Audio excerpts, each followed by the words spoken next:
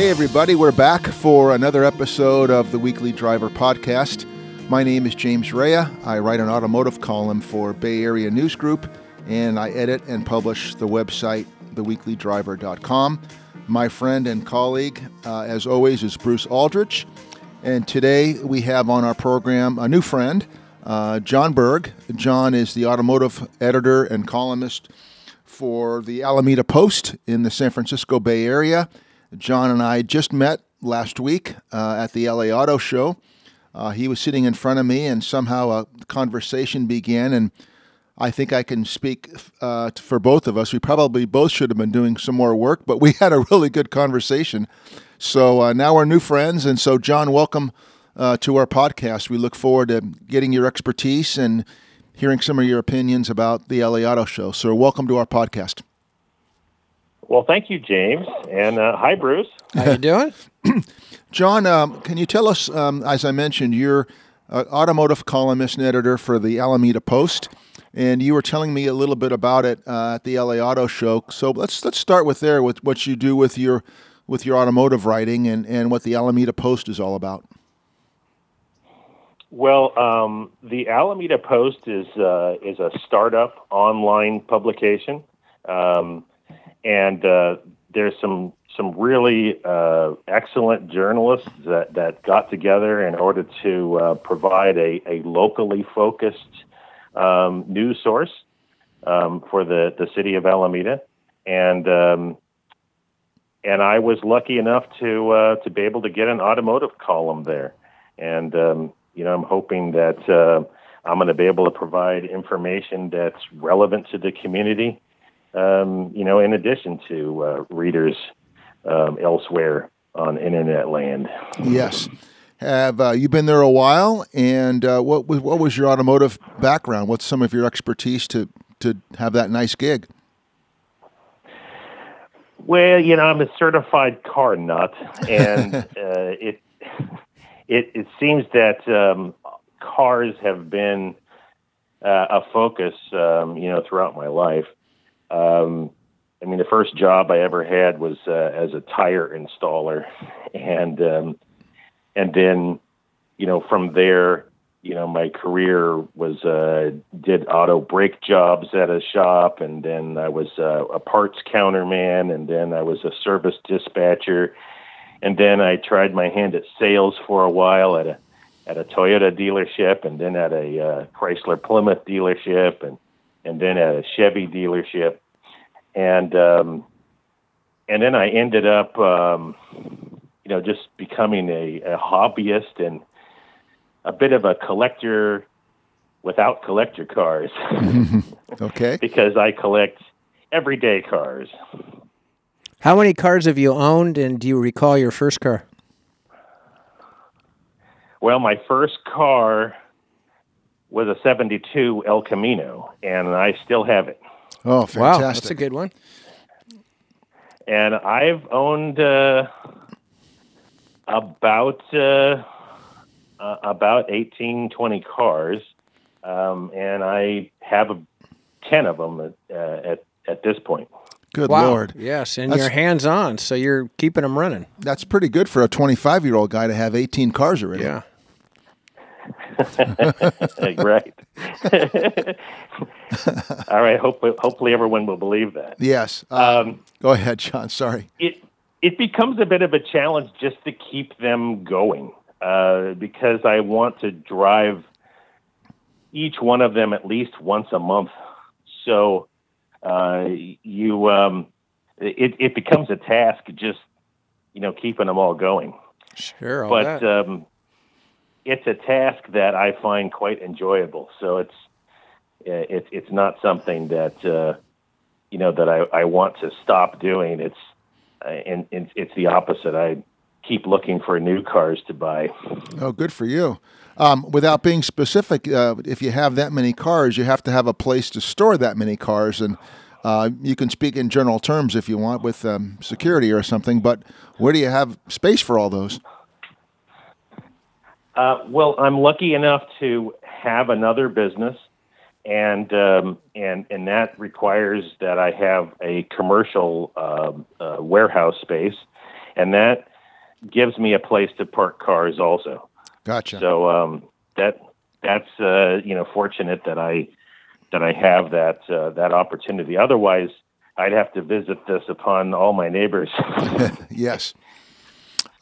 John, you mentioned, and I had it incorrect when I met you. I had forgotten from last week to this week. What you drove a nice car down from Alameda, which people may or may not know is near Oakland in the San Francisco Bay Area, to Los Angeles and back. Bruce and I have made that drive many times. I've made the drive solo. I'm sure Bruce has. It's an interesting drive down to L.A. and back. I'm assuming that you went on Interstate 5. And how was that drive for you this year in your new Camaro? Well, as the years goes by, it would seem as though LA is getting further away. Yes. It's a long haul, but a couple of years ago, I did a review on a 6th generation Camaro, and I liked it so much that I went and bought one. Congratulations! That's great. Well, thank you. It's really a driver's car, and it's so pleasurable to drive that it makes a trip to LA, seem a lot faster, and especially if you can find a route that's engaging. I took I-5 because I was looking to get there as quickly as possible, but it's really a car that's more oriented toward the Pacific Coast Highway. Yes. Sure. James and I have made that drive many times through the years, and memorable cars for us, I think, was something like a 2nd generation Prius, which was not that fun. No. And we've also taken electric cars where you have to charge up and you get range anxiety a bit. And then we've also actually had problems with a hydrogen car going down there. Yes. So our memorable cars are the ones that don't work so hot. Yes, that's true.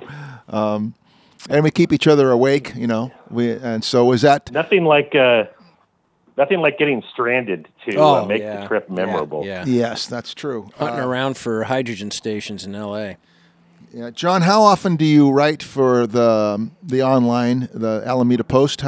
What do you provide? I've looked a little bit. Sorry, I haven't been more on your website that much, but I've seen some reviews. And you do a car of the month, I think, and do you do some commentaries as well? And how often are you posting?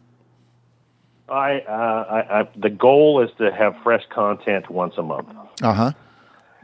And I try to have a little bit of a mix of reviews and features, car of the month, a little blurb about history, this day in history, and then also some industry news, and then a regular section that covers what's happening with electric cars. Yes. What is your take about this year's LA Auto Show? What's the big push, or where are the manufacturers going? What's new? What are the trends? Well, it's starting to become apparent that the auto shows are becoming a little less important to the mainstream manufacturers. And I sensed there was a little bit less money being spent on this year's show. It seems to be a venue that is a little more important to emerging brands than to the existing big brands. For example, we saw a refreshed Toyota Prius. Yes. But that's not where they unveiled the Prius. They unveiled the Prius the day before in its own venue. Okay. I've noticed that, we're seeing, like, when the new Corvette was introduced, they did that in the enormous airship hangar in Tustin. And when they introduced the Silverado, they did that in Iceland, flew journalists there. So I think we're seeing more of a focus on controlling the venue of one brand, and have a captive audience, if you will, than spending on the car shows. I see. But having said that, I'm sorry. No, go ahead. Having said that, I kind of equated this year's show to a pool party, in that Toyota was making some splashes, and VW was there with their electric microvan. What's that one called? The ID Buzz. Yes. And Chevy was making a splash with the Z06, and Ford was making a splash, and Subaru did their building a national park inside of the LA Convention Center again. Yes. But Genesis, they were the ones doing cannonballs, and I think that was really the highlight of the show, was the Genesis X concept car that they had on the stage there with the G90. Yes, car of the year. The G9, the G90 was the car of the year. But I know the one you're speaking of. Yes, I don't want to say my heart skipped a beat, but it was pretty stunning. I immediately thought that it was reminiscent of the Cadillac CL concept that they rolled out back in 2011. Mm-hmm. Do you remember that one? Yes. Very similar. But I think that this X concept is the most compelling design that I've seen from Genesis, where it looks like their own design, as opposed to borrowing styling cues from other luxury car makers. I think you hit that perfectly right. They do like to borrow. They do like to borrow. One of the since we're audio only and not visual, but I'm sure you'll write about it, and you've sent me some pictures, and I have took some pictures. Not as with an iPhone. You have a real camera. The wraparound, if there's another name for it, I'm not familiar with it, but those wraparound headlights were just never seen anything quite like that. Yeah, wasn't that cool? Yeah, is there the name for those? I don't know what they're called, but it was great. Yeah, there are these very slender light elements that created a V pattern on the front clip, but then they converged and then extended beyond the wheel opening molding onto the front fender. And I had not seen that either. And it's a very nice look. I hope it actually makes production. All right. John, one thing we talked about when we were down there is you had mentioned that at the Detroit Auto Show that you had stayed, I believe it was Detroit, you had stayed for one of the public days. And this might sound snooty, or however it sounds, it is what it is. I had never been to a public day of an auto show before, and I stayed there for an extra day, and I went back on Friday. And much to my surprise, some of those kiosks where they serve coffee, particularly VinFast, I remember, they had a person there or two people there still serving coffee to the public. And maybe it was part and parcel of the auto show not quite being as popular as it once was, or maybe it was because it was a Friday and not the weekend, but you could walk around with a lot of open space still, and there was nobody bumping into each other, and it was very civil. So the first public day in LA was, I don't want to say underwhelming, but it wasn't a maddening crowd by any stretch. It was pretty pleasant. I don't know if that's a good thing or a bad thing. I don't know either. But it is nice that they decided to keep the barista and serve the public. That's the opposite of what I experienced in Detroit, where they changed the furniture. They took all the nice furniture out and replaced it with plastic benches, and then did away with all of the like they had pastry chefs and they had baristas, and all that was gone. So it was much more of a San Francisco auto show type experience. Yes. There were fewer, extras, but there still were some. So yes, the media day was at LA was a little bit more expansive, and they had some things that weren't there on Friday. But I was surprised there were any. So it was. I guess it's a way to let the public know that when you go, I think that auto shows open through Thanksgiving, maybe the upcoming weekend, that. Maybe surprised. There was a woman. It was iced coffee and hot coffee and some soft drinks, and so it was VinFast, and they seem to be doing things quite nice. And then I think Subaru also had something. But anyway, just for the public, to let the public know, maybe going during the week would be the best bet if you can. Sure, that does say something about VinFast and how serious they are about making inroads into this market. Yes. That's true, and I think I didn't know, and I don't think I've told Bruce yet. Was Polestar there? Polestar, John, I don't remember. Was Polestar there? Polestar had a teeny tiny exhibit over by Kia. Oh, yes. They were nestled in that little section that had Volvo, Polestar, Lincoln, and Mazda, and I don't think any of those were actually factory represented exhibits. Huh. Oh boy. Kind of like Honda. Honda was present, and I think it was a local dealer that brought product out for that. Yes.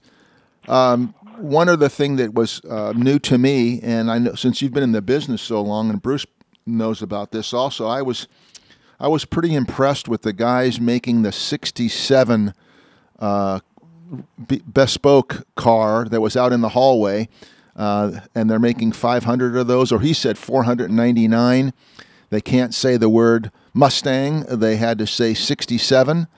Did you have a chance to go visit that display and talk to those guys at all? Unfortunately, I wasn't able to talk to them, but I did see the car. Mm-hmm. And what I wanted to ask was, how did you manage to license the design? Because it's identical to the 67 Mustang. Yes.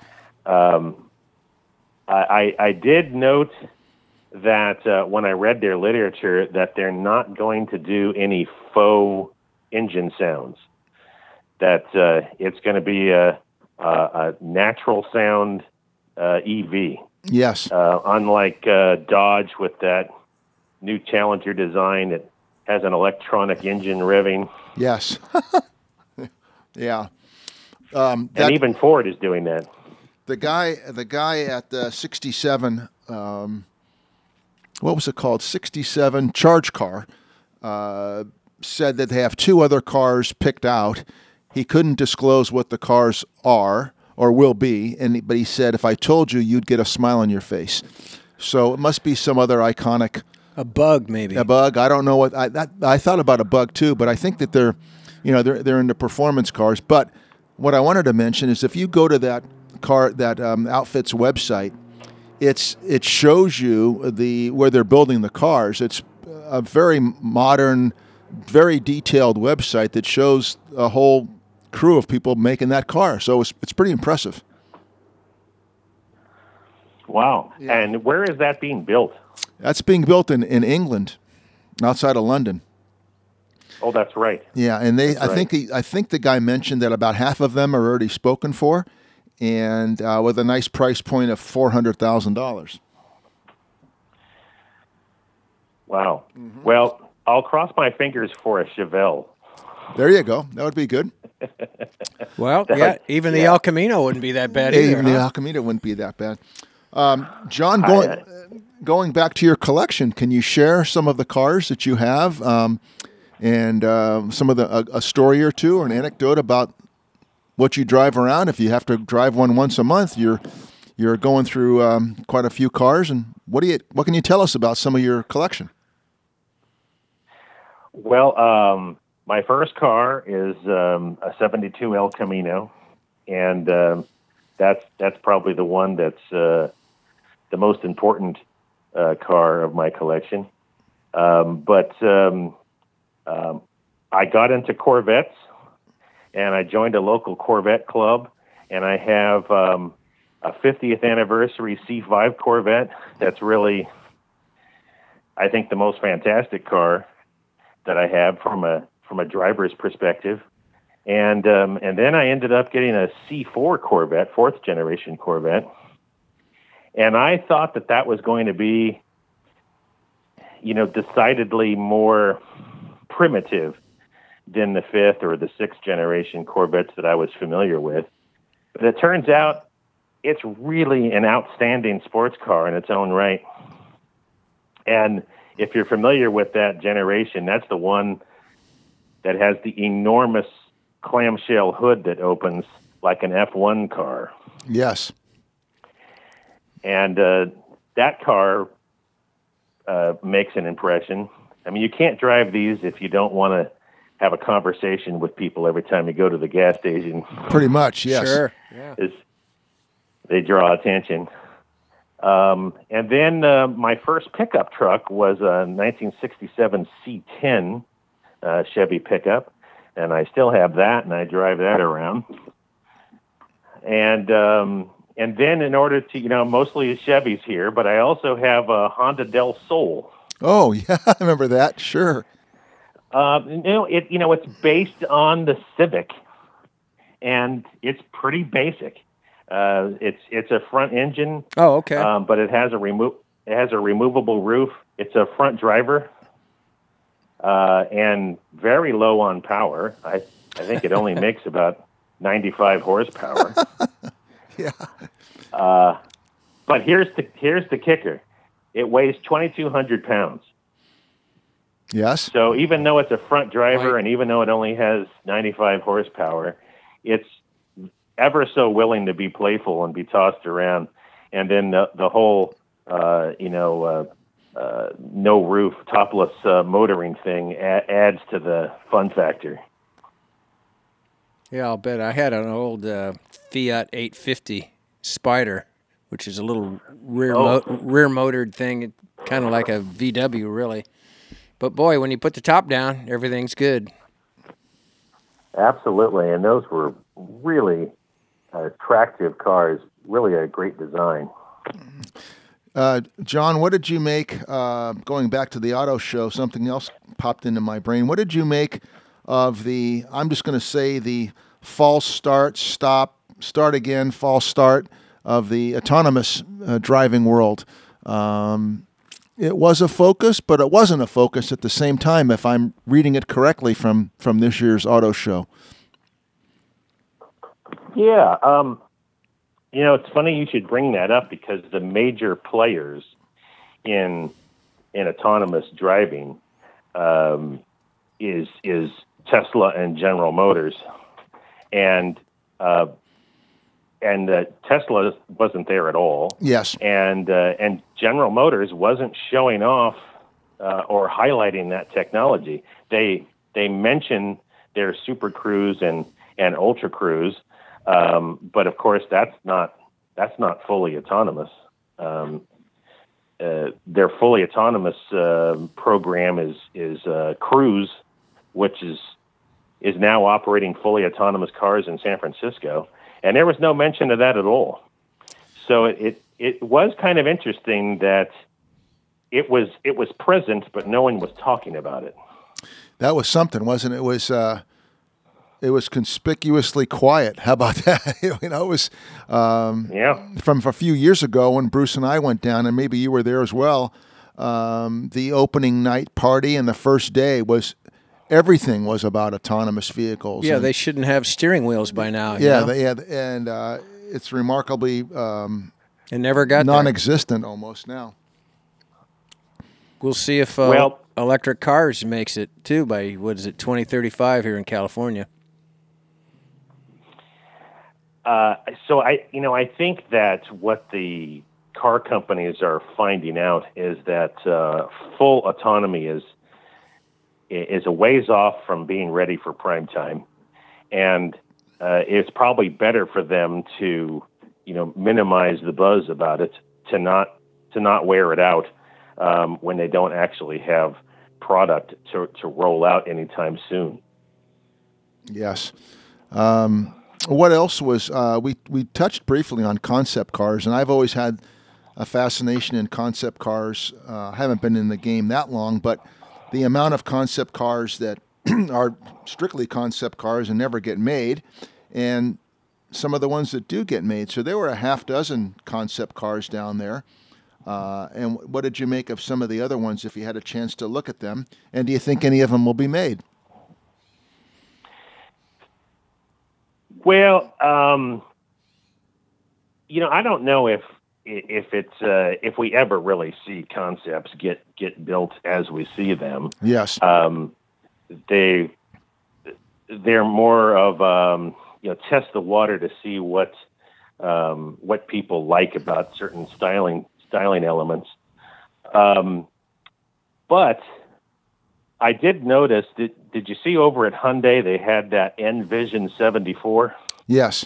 And it looked part DeLorean, part Toyota Supra from the mid 80s. Yes, indeed. Well, what I don't think was readily apparent was that was a fuel cell concept. That's right. And I think that we got a little bit of a hint that OEs are flirting with fuel cells once again. I mean, you mentioned that you drove one. Was it a Honda Clarity or yes, or the Toyota Mirai? And then also the not Lexus. What am I saying? The Neon? Neo. The Kia. So I've done it twice. What did we go down to? What did we go to L.A. in though? Was that the Mirai or the? No, it was the one that we. The other one. The other one, and I went by myself on the Clarity a few years ago, and you couldn't make it. So I've done everything. I haven't done the Mirai yet, but the other two that were available and now maybe not available. I've had two experiences. Yes, the cars drive well. They fill fast if you can find a place to fill them, and it's not broken. Right. Yeah, the infrastructure is a major hobbling point.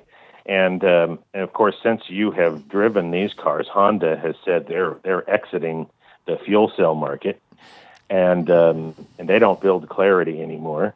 No. But then all of a sudden, here's Hyundai with a fuel cell concept, and then there was an astronaut floating above the show floor, and they were promoting a hydrogen fuel cell refueling station, and and that concept was a Hyperion. I'm sure I'm not pronouncing it right. XP1. Yes, did you see that? I sure did. I thought it was pretty ugly, but go ahead.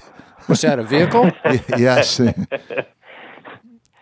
Yeah. Well, definitely the styling was subjective, but I guess the takeaway was they're trying to draw attention to a hydrogen fuel future. Yes, and I think that replaced the autonomous cars this year. Is a little bit of buzz about hydrogen. Could be. Bruce and I have discussed it a few times. I think it was great, and even though we had a lot of trouble in Los Angeles, Bruce didn't quite like it, and I can understand that completely. I don't think Honda, really promoted or marketed the Clarity very well, and I made it a point. I was having a little fun. I went over and asked one of the ambassadors at the Honda area if she knew anything about the Clarity, and she didn't, and nor did her colleague, and they had to find a third person working for Honda who had actually even heard of it. So goes to show you how much they didn't really put much emphasis on it, I don't think. Yeah, they didn't even bother to train their product reps about the product. That's right. What I also noticed, John, I always get a kick out of is that there was that Mazda that was there that they only brought 6 or 8 of them to the United States. I think, was it called a Metro? I forgot what it was called now. And there were a couple of other. There was a Lincoln Continental with this beautiful exterior blue color. There were a few vintage cars, maybe an old Land Cruiser. So I got a kick out of them bringing in some of the older cars to, show the past before you can show the future. Did you have any interest in any of those? Well, I thought that was a Cosmo. A Cosmo. I said Metro. I meant Cosmo. Thank you. Oh, well, I wasn't correcting you. I wasn't sure. No, you're absolutely right. but wasn't that one of their first Wankel engines in that Cosmo? I wouldn't have known unless I read it. And yes, you're right. Mm-hmm. I thought that the styling of that car is outstanding. Jay Leno has one of those. Oh boy. And I remember I saw an episode of Jay Leno's Garage where he was driving that, around Burbank, and very compelling design. I was delighted to see it there. Me too. And I'd love to see, some future Mazda product kind of, head in that styling direction. Yeah, it was pretty attractive car. John, let's take a last takeaway from you from the LA Auto Show this year. Give us one more overview, if you will, or something else you want to highlight, and then we'll wrap it up. Well, I'd like to mention the Toyota Prius. Yes, because I was totally blindsided by the Prius, as I had a certain impression of what the Prius is, and this new car is nothing like that. You're right. Mm-hmm. It's a handsome design. It's an aggressive design, and it's lower and wider and a lot more powerful. 220 horsepower versus the outgoing car's 95 horsepower.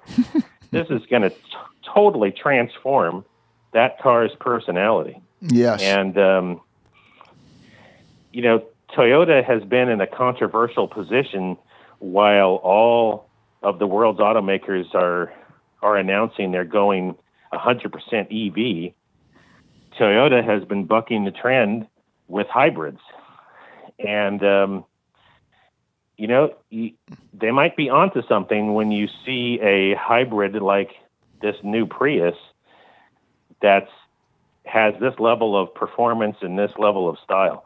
I think that this is going to be a good seller for them.